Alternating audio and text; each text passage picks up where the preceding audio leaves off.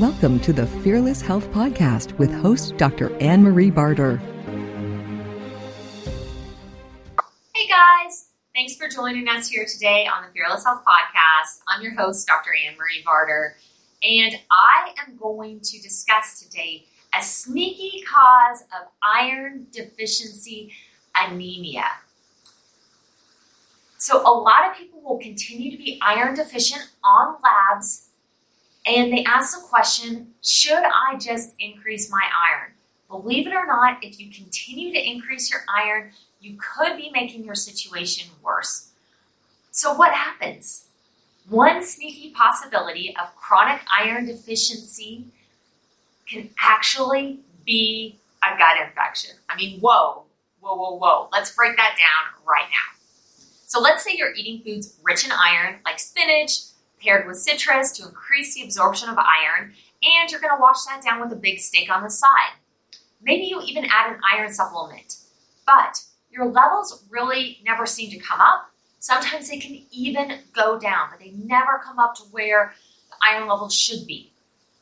Now, remember, every person's body is unique. We'll identify gut infections using stool tests. And remember, not all stool tests are created equal. You'll need to run a PCR stool test. That's a pro tip there. I will run the same stool test on 10 different people, and they will present 10 different ways. Some will have nutrient deficiencies like iron deficiency anemia, and others will not, with the exact same infection going on. Some will have gut infections and gut issues, and others will have no gut issues associated with the gut infections. It's confusing, but nobody presents the same. We'll see H. pylori infections in about 50 to 60% of the population. That is astounding. And we are getting so much better at detecting this utilizing PCR stool testing, which actually has become the gold standard in testing. So I want to dive into the studies a little bit. An interesting study showed that bacteria that are in excess could be in excess due to iron supplementation. You heard that right.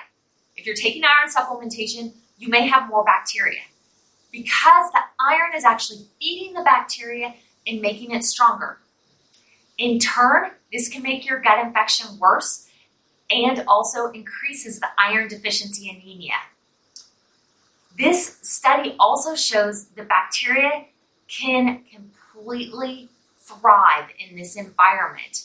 And so if your blood levels continue to go lower and you continue to increase your iron, this could be a potential cause to look at.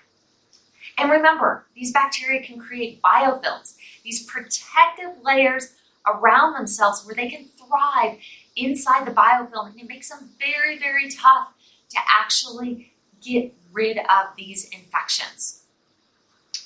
The association between H. pylori and iron deficiency anemia has been proven in adults and pediatric populations.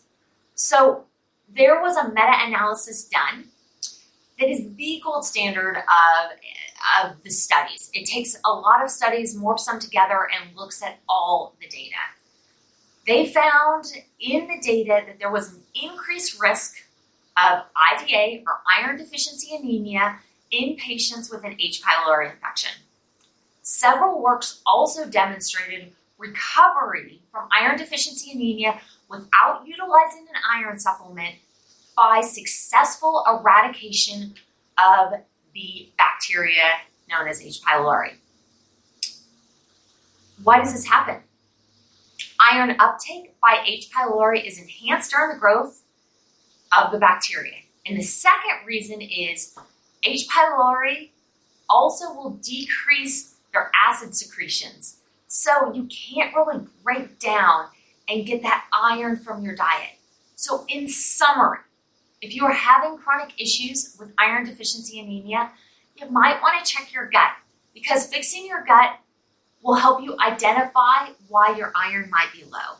And we're here and happy to help. Just shoot us an email and we'll give you the information with the stool testing and get you started on the right path. Thank you so much for listening. If you enjoyed learning with us today, please give us a 5-star review, comment, like, and share our podcast with your friends and family. As always, if you'd like to learn more information about today's guest, please head over to fearlesshealthpodcast.com for links to their site and other educational resources.